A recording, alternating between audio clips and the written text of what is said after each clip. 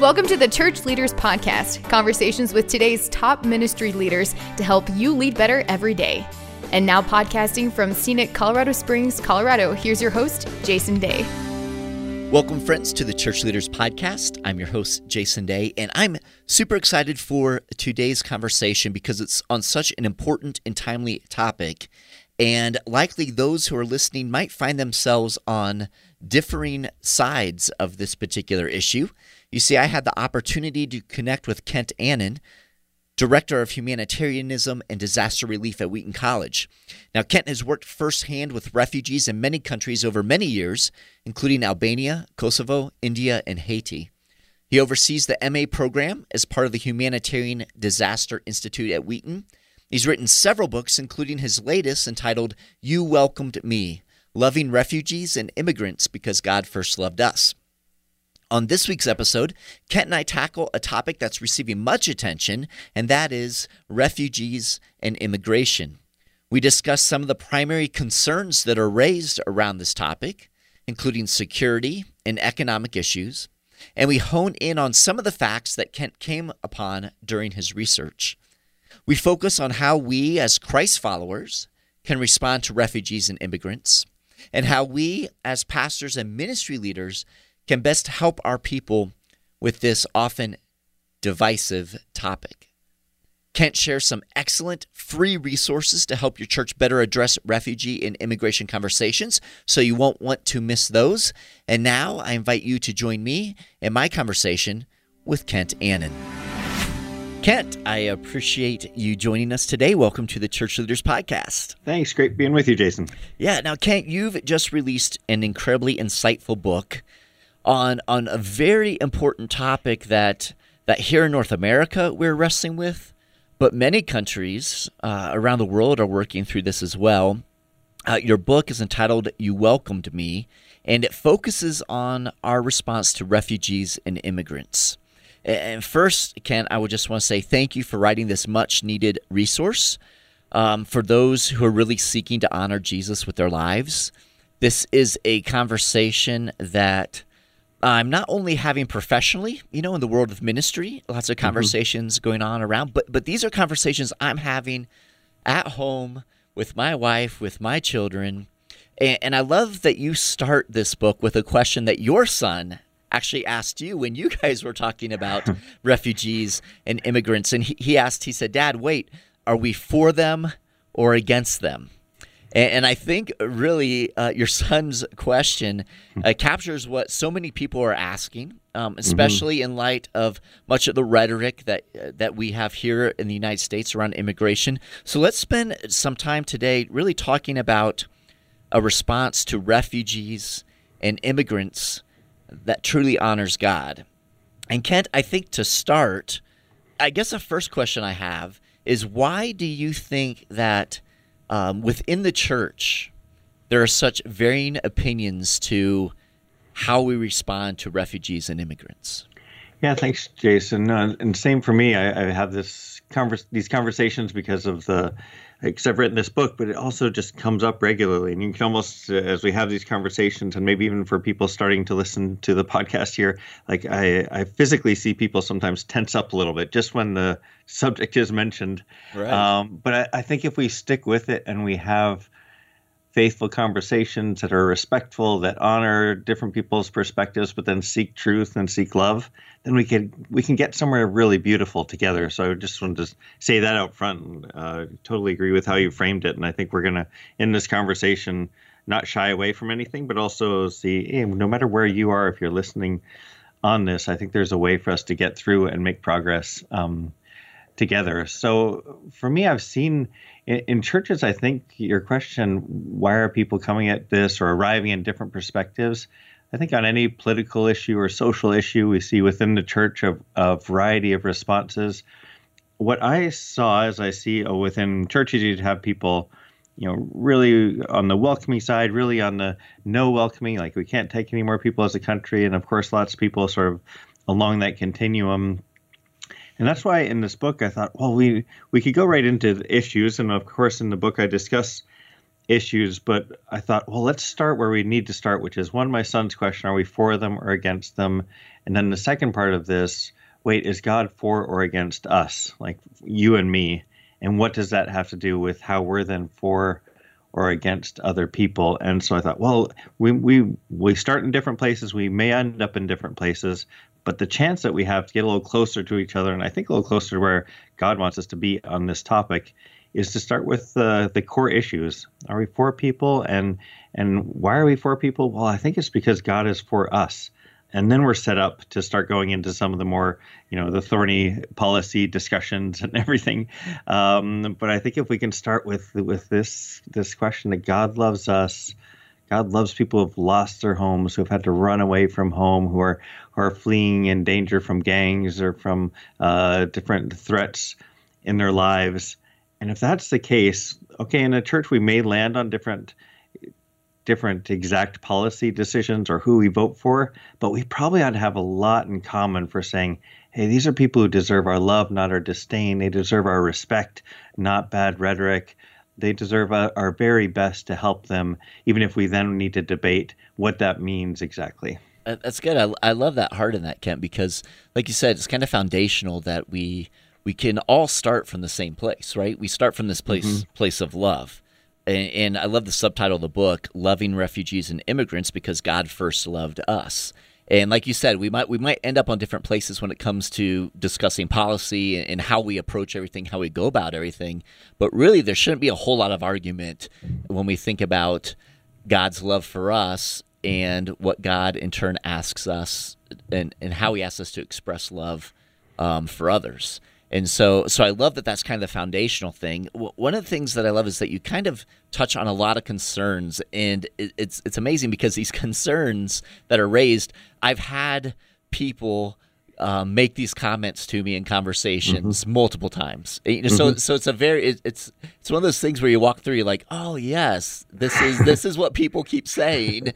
All right, now here's a way for us to kind of approach it. So you shared the following quote from Francis of Assisi. It says, where there is love and wisdom, there is neither fear nor ignorance. And that just kind of jumped out at me as I was reading through the book, because as Christ followers, we want to live rooted in love. We want to, and we are seeking to grow in wisdom. I mean, that's kind of a biblical, just kind of the heart of who we are as the people of God. And yet we see there is a lot of fear and a lot of ignorance around the issue of immigration, around the issue of refugees. And we bump into this a lot. I'd like to kind of dive in a little bit to some of these fears, some of these concerns that people are raising, and just ask you to kind of help us walk through that from your research, from your study, and just kind of help us. So one of the big fears that I've heard, probably one of the top ones, I would say for sure, often centers on the issue of security.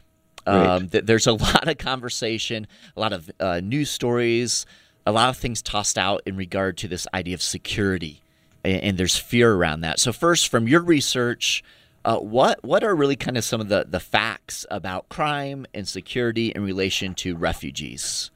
Can we kind of clear the air a little bit on what you've learned? Exactly.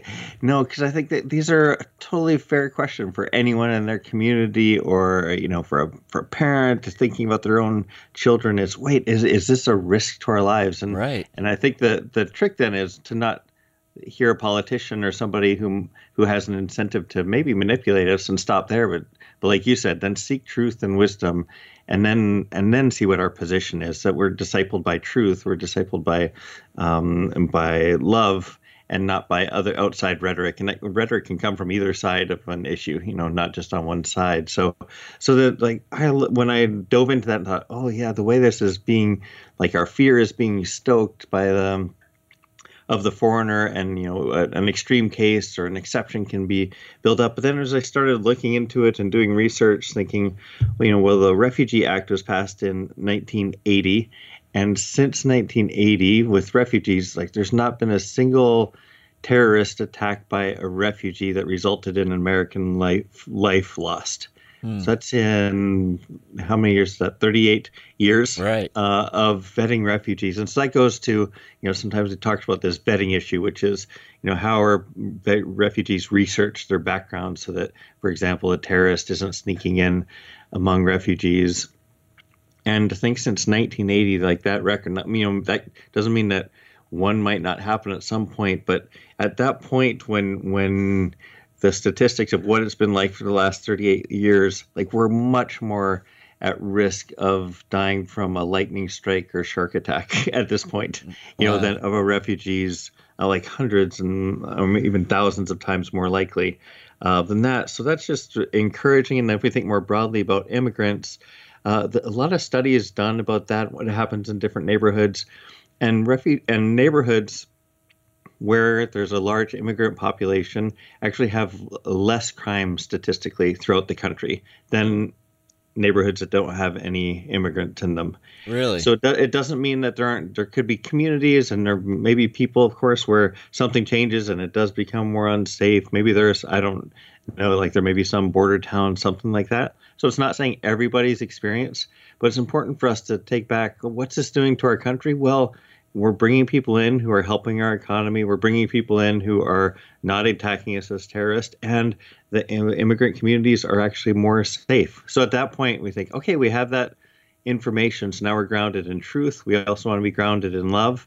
Now let's start having a discussion instead of letting fear guide us. Let's let those kind of things guide us. Yeah, that's great. Now, so on this issue of security, I'm just curious, Kent, what's your understanding for us as Christ followers, how we should view security as a whole?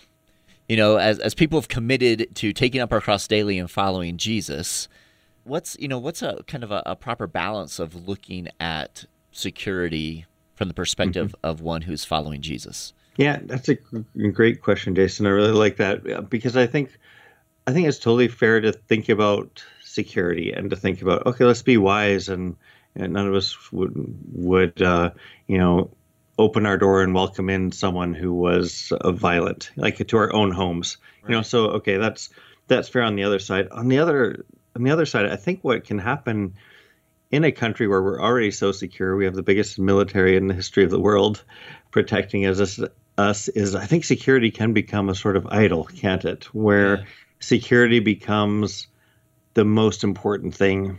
And if we're followers of Jesus, as you said, like followers of Jesus don't get to put security as the number one concern that overrides and can veto all others. And I think that's used a little bit on this issue of immigrants and refugees. Instead of saying, okay, we want to love our neighbors, protect our vulnerable neighbors, that would include not letting someone in who would exploit them. And so we're trying to protect them. But also, if we're just about protecting ourselves, then we are missing out on the call to love our neighbors. We're missing out on the call to help a mom and a child who are running away from gang violence. If at that point it just becomes about us and me and keeping them out, man, something's getting pretty badly distorted there, I think. And we're missing out on love. We're missing out on being our best selves. I think in a theological way, at that point, what happens is security can become an idol, and I think quite literally keep us from meeting and having encounters with God. If we think about Matthew 25 and what Jesus talks about when we welcome the stranger, that we welcome Jesus himself. And we think, well, if we build up walls and all of our protections and everything all around us to keep the stranger out, then I think, according to what Jesus says, there's something there where we're keeping Jesus out. That's helpful. That's very helpful, Kent. As we're kind of going along the line of security, there's another issue that kind of really falls in line there as well, and that has to do with a financial security or economic security. And one of the other concerns that's often raised is, listen, immigrants are going to come in, they're taking all of our jobs. There's this financial drain, and how in your research, what have you learned in regard to that concern? How do we address that concern? Yeah, this is another one, just like security, where I think this shouldn't be our only factor as followers of Jesus. But the encouraging thing is when we welcome refugees, when we use a system that's been put in place by our government, it actually has a really positive impact on our own government. So, for example, on a national scale, in the past decade, refugees brought in like $63 billion more in government revenues than they cost. So there's some initial cost of vetting and doing things, but then refugees become net contributors to our economy and bring a ton of skills to us. I think when you look at the Fortune 500 companies and how many have been started by first or second generation immigrants, I forget the exact statistic, but it's a huge percentage of Fortune 500 companies have been started by refugees or by immigrants or their children, first generation of children, and that means they're making a huge contribution to our economy. One other kind of study that I thought was helpful, thinking, if we let in too many people at once, maybe that will have a negative impact. But there have been studies, I think when a large number, over 100,000 Cubans came into Miami in 1980, and thought it didn't really have an effect on unemployment there. And often what happens is immigrants take lower level jobs, and the people who had those kind of jobs get boosted up a level economically, people who are already in the country there. So it's, again, we want to be careful and sort of respect. There are going to be moments where a certain community or a certain individual loses a job and it's super discouraging and displacement for a family. And we want to be caring and compassionate that can be a cost on occasion, but also we should know that overall what immigrants and refugees who come into our country bring is a huge positive for our economy and for our own jobs and for our individual communities as well as the big picture. That's interesting because oftentimes we do hear, and again, the fear that, hey, they're going to come in and then we're going to all lose our jobs. Mm-hmm. And like you said, that there may be instances where, those types of things happen, but generally overall it shows that it's been a positive impact to our overall economy historically, correct? Yep, absolutely. And just economist after economist talks about the positives, and that so much of our economic growth as a country is because of the influx of immigrants who we have into our country, and that there's a huge economic risk, in fact, of cutting back too much on immigration. It's fascinating. Another concern that people often raise about refugees, about immigration, is that there are already enough of our own people within the country that need assistance, that need help. We need to take care of our own. Mm-hmm. And, we don't need a bunch of others coming in that are going to kind of sap our resources and those types of things. What did you learn about that kind of concern?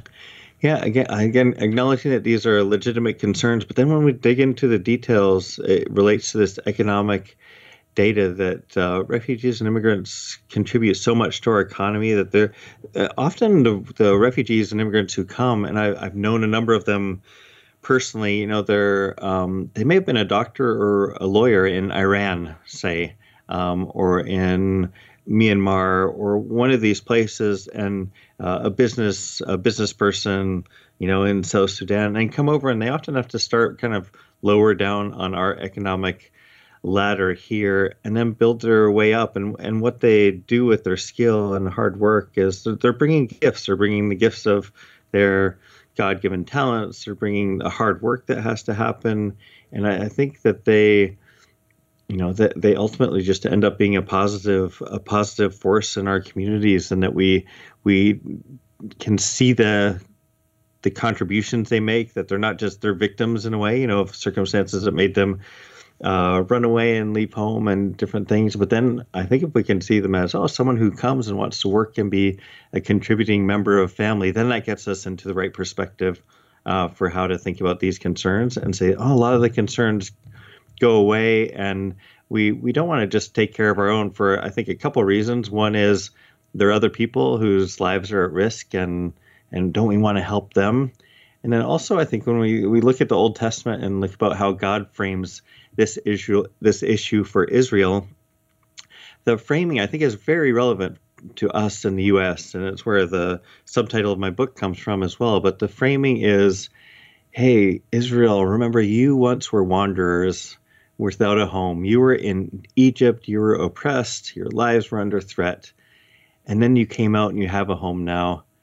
Now remember who you are, remember that experience, and let that guide people who are now in that experience themselves.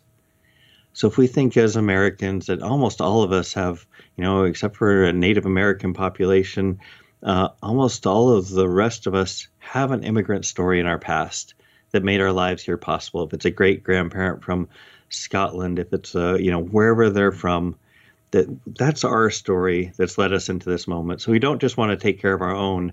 We want our memory grounded in the kind of memory that God wants us to, and let that guide us in compassion for a vision of who we can be as a church and who we can be as a country. Yeah, I think it's important to remember that, even though most of us are several generations removed from that. It's interesting how we lose that memory. You know what I mean? Right, exactly. Because we don't tell those stories and share those stories. That's one of the things that I love about the book too, is you do share very personal stories about people's journeys.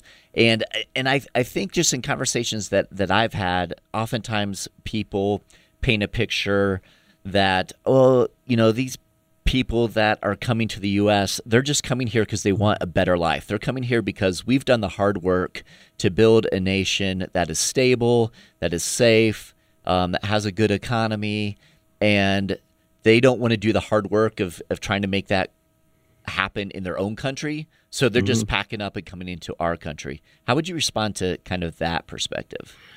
All the refugees I've known, and I think that, refugee is a certain category of immigrant where really their lives are at risk. But even for immigrants who have had to leave just because life's under pressure, to me, all of them want to stay at home. Like, they don't want to leave. The cost of leaving, to leave behind your family. I was talking with an Iranian refugee as well as a South Sudanese refugee last week. And for both of them, they're talking about the incredible cost of having to leave behind home and language and extended family and a place where your gifts and skills were recognized and where you weren't looked down on as a human being, but you were respected, walking through the market or going to school. So I think one part of the answer to that question is realizing anyone we see, almost all immigrants, there can be some cases that maybe if someone's a student visa or something and they could be in a good position and just seeking new opportunity. And even there, it's not that it's easy, but for everyone else, for refugees, for people seeking asylum, for so many immigrants, they pay a huge cost. So I think we want to acknowledge that cost, that they aren't just coming for new opportunity, but there's a cost. And almost always it's that for a refugee, okay, our lives and our children's lives aren't safe, so we need to run. For an immigrant, it might be, part of our family is already in the U.S., or there's some other threat or economic threat or something that has them applying for and trying to become an immigrant or coming across the border in some way. So I just think this story after story, and I think that's one of the key things, is actually getting to know people who have these experiences. Story after story is they pay a real cost. They're not trying to freeload, quite the opposite on our system, quite the opposite. They're coming, they're ready to work hard. Many of them end up then, working minimum wage jobs, at least early on. And then they aren't even living off that because they're taking a good amount of their paycheck to send back to support children or nieces or nephews back at home who can't afford to go to school. So I think we want to be careful in characterizing people. And I've had those conversations like you where people think, they're just trying to take the easy path on our system. And I would just say, well, it is not an easy path. And it's not a path that any of them want to take, but it's a path that for the most part they feel forced into for the sake of their families and for the sake of trying to make a future for their children and for everybody around them. And when we do that, and when we can see them in that different way, then think, oh wow, they're paying a cost and we can provide them some opportunity. Plus, they're going to help make our communities better. There's going to be some limit to how many people we can receive as a country each year. But if we see it in this positive, someone who's paying a price, willing to work hard, and then making our communities better and helping out their own families, well, those are the kind of people I want as neighbors. And I'm excited to see when they have a chance to thrive. That's great, Kent. Now, Another conversation around this is, and you kind of touched on it a little bit, like, there's a limit. We can't just open our borders necessarily and just have people flood in. And one of the arguments that I've heard oftentimes is, well, if you go and look over at continental Europe and you see, that immigration and refugees, and there's been some struggle there because of this influx. Mm-hmm. And so can you talk a little bit about that and how we view what's happened in some other countries, and then what's a reasonable response when we're thinking about our own country,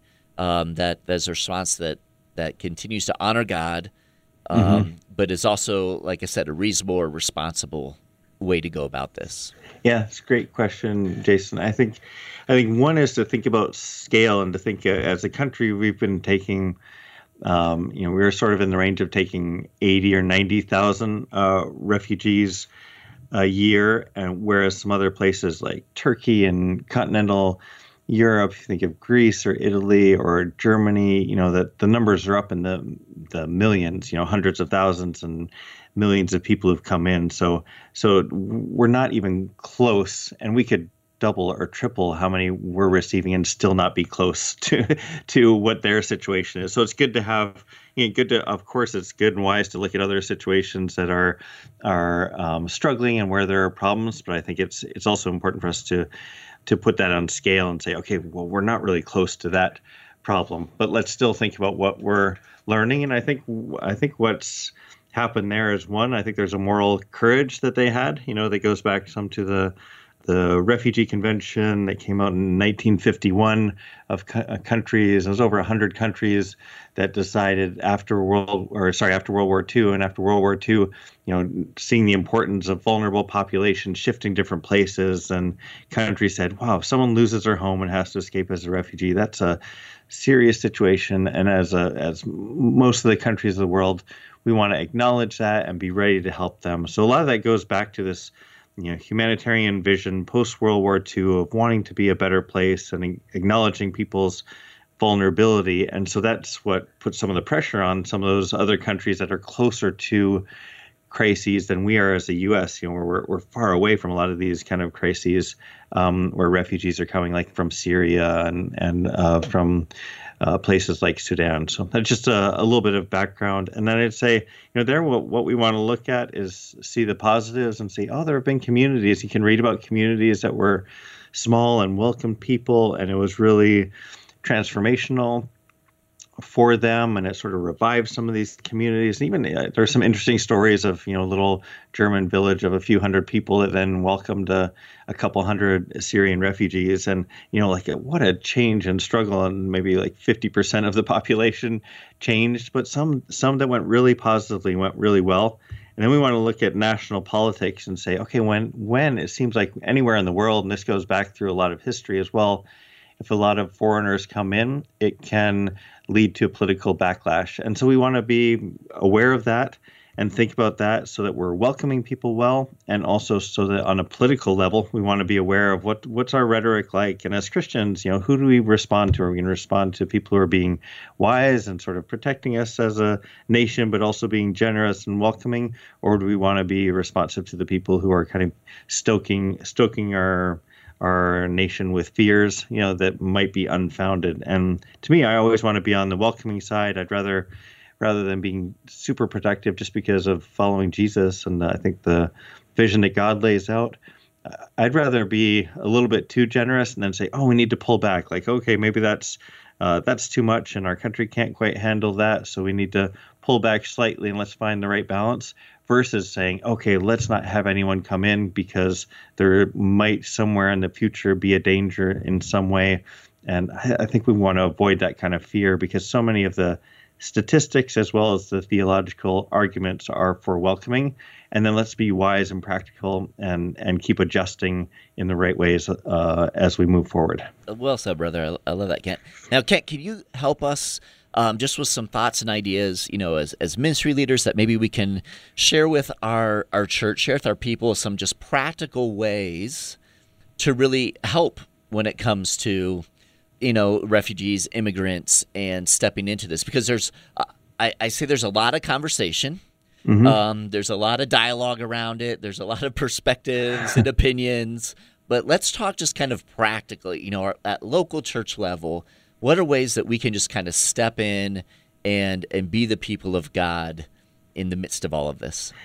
Yeah, I mean, first, like you said, just having conversations, and I think having that, and I think this can be, and I love that you're having this conversation, Jason. And then I think I would just encourage on the big picture, encourage pastors step into this issue because your people are talking about it. They're talking about it at work. They're talking about it at home. They're dialoguing with whoever the newscaster is, whatever TV they're watching to get their news. So we don't want this to be a vacuum where the church isn't speaking into it. I think to one extent, part of the problems we're seeing out there and with the church wrestling with this issue is I think people other than the church are discipling normal people's like day-to-day view of immigrants and refugees. And we don't want that discipleship to be turned over to news on either side of the aisle. So I would encourage that to say, like, this is a discipleship issue. And I think that's clear throughout Scripture, from the story of the Good Samaritan to God's direction and legislation for how Israel deals with foreigners. This is just underlining what you said, Jason, but underlining the fact like this is a discipleship issue. And I think to encourage anyone listening, so let's step into it with wisdom. There are some other good resources out there. There's a great book called Welcoming the Stranger by Matt Sorrent and Jenny Yang. That's a fantastic resource. And then what we've done with my book, You Welcomed Me, Loving Refugees and Immigrants Because God First Loved Us, exactly for what you're saying, we developed a online curriculum, so a video curriculum, 6 weeks, so a church can take this on. And I think anyone can be welcome, whatever their political views, wherever they are on this issue. And I think a lot of churches end up with people on both sides on this issue. So obviously some churches would line up on one or the other side, but there are a lot where it's mixed. And so we made this specifically for churches so that anybody who's part of it can be into this. And you basically walk through my book, You Welcomed Me, a 7-minute video, and then discussion questions and scripture. And I think it'd be a really healthy way for a church to walk through this issue together. And I think you'll come out, and we're already hearing from other churches, you'll come out with having moved forward as a church with this as a discipleship issue and getting grounded and thinking about it in a right way. And then a second resource we developed to go along with the book is what we call the family toolkit. We did this for one of my previous books too, but it's basically, I love this resource. And so knowing families are talking about these issues, so it's some questions you can talk about with your kids in the car, some activities that you can do to just be thinking about this and kind of shaping yourselves as a family to be more welcoming, and then some kind of short prayers for you to enter into when things are in the news about this issue. So this family toolkit, and then this great 6-week video-based book study and group discussion guide that are there, I think can be great resources for a church. And we worked hard to put them together, and they're both free, available at youwelcomedme.org. And I think with these resources, as well as some other resources out there, I just encourage any church leader, talk about it from the pulpit. And then I think even more, the pulpit's super important for this, but I think getting people to sit down and be in discussion so they can voice their concerns and then have them addressed and then move forward together is something that's really important for the next couple of years for our churches and for our country. Ken, I so appreciate that. I love those resources. We'll have links to those in the show notes so you guys can jump on and get direct links to all that Kent shared. And Kent, I really appreciate what you said about the fact that our people are being discipled no matter what, right? Mm-hmm. Everyone's being discipled in some way. Exactly. And so our responsibility as pastors, as ministry leaders, is to help them be discipled in the way of Jesus, right? And not necessarily from whatever, as you said, news channel it is, or whatever blog they happen to be reading, or whatever they're listening to on talk radio. But how do we as ministry leaders, how do we as pastors, God has entrusted these people to our care at this time in this place, and how are we proactively discipling them in such a way that God is ultimately glorified and that they can walk in the footsteps of Christ. So yeah, well said. Thank well you. Said. Yeah. Thank you, brother. Is there anything else maybe that that as we're kind of wrapping up our time, you have pastors, again, ministry leaders listening in. Is there anything else on this topic that you would kind of, final words you'd like to leave with those who are listening? Yeah, a couple things, and you and I both just talked on it, but just one more time, acknowledging for you as church leaders, as pastors, that it's hard to step into the, these kind of issues where you're going to have people on different sides, but just encourage you to do it because I think there's something beautiful on the other side. It's worth it. We don't want to abdicate our discipleship over to others, especially on issues this important. And then combined with that, as I was writing this book and spending a couple of years on it so it could serve people like you and people in your churches, one thing that happened, and I've been hearing from readers already who are reading early copies, is that we're not just entering into a tough political topic, but I think we're entering into giving people a beautiful vision of life, a beautiful vision of following Jesus, which is to be welcoming.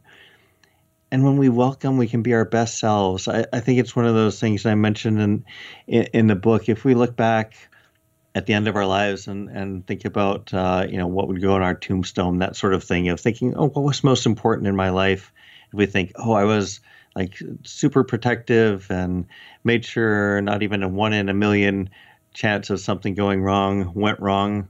Or is it a life of generosity and welcoming people where sometimes it's awkward and different, but then these people become part of our lives and part of our churches and part of our families, and were we part of a family's life where they left on the verge of like being threatened and losing everything, and now we're part of them birthing into something new and having children who graduate from high school and college and get new lives and going from a place where they had to flee to a place where they feel safe and whole, and think in a way this isn't just about them, refugees and immigrants. It's very much about us and who we're going to be, and I think who God wants us to be. And when we are welcomed into God's grace and love, I think it frees us. Yeah, this is the story of the gospel. It frees us to then be welcoming to others and to be loving and to take risks of love, even if they're wise risks. And when we do it, Jesus doesn't disappoint. Jesus says we meet him there. And then our life is changed, and so is the person's life changed who we helped. And so let's see this not as something we only have to tread into cautiously or with our shoulders tensed up, but as an invitation into a beautiful life of living the gospel. And so I'm grateful for the conversation, grateful for what you all are doing as church leaders and as pastors, and encourage you to step into this issue backed and fully supported by how much God loves you and your congregation, and by the kind of vision that God is inviting your congregation into. Amen, Kent. It's beautiful, brother. I love it. Thank you so much again for your heart for the kingdom and your heart for pastors and ministry leaders and churches, and for this resource, this book. You welcomed me. Again, we'll have links to the book and to the online course and the family kit that you have put together to help families walk through this as well. Certainly appreciate that. So thank you for being with us here on Church Leaders, Kent. God bless you, my friend. Thanks. Great conversation with you. Thanks for what you're doing in so many ways, Jason. Thanks. Awesome. God bless you, brother. You too. I appreciate you taking the time to be with us on this week's episode. Every week, as we are putting the episodes together, we're thinking of you, our pastors and ministry leaders, and striving to provide insightful and inspiring interviews as you seek to grow as a kingdom leader. So we hope you're finding value from the Church Leaders Podcast, and if so, we'd certainly appreciate you taking a few moments to head over to iTunes and leave us a review. Your positive reviews and ratings help other church leaders more easily find our podcasts, so they too can benefit from these interviews. Again, we thank you in advance, and if you have any comments, any questions, suggestions, or ideas for guests, I would love to hear from you. You can send me an email to podcast@churchleaders.com, or you can connect with me on Twitter.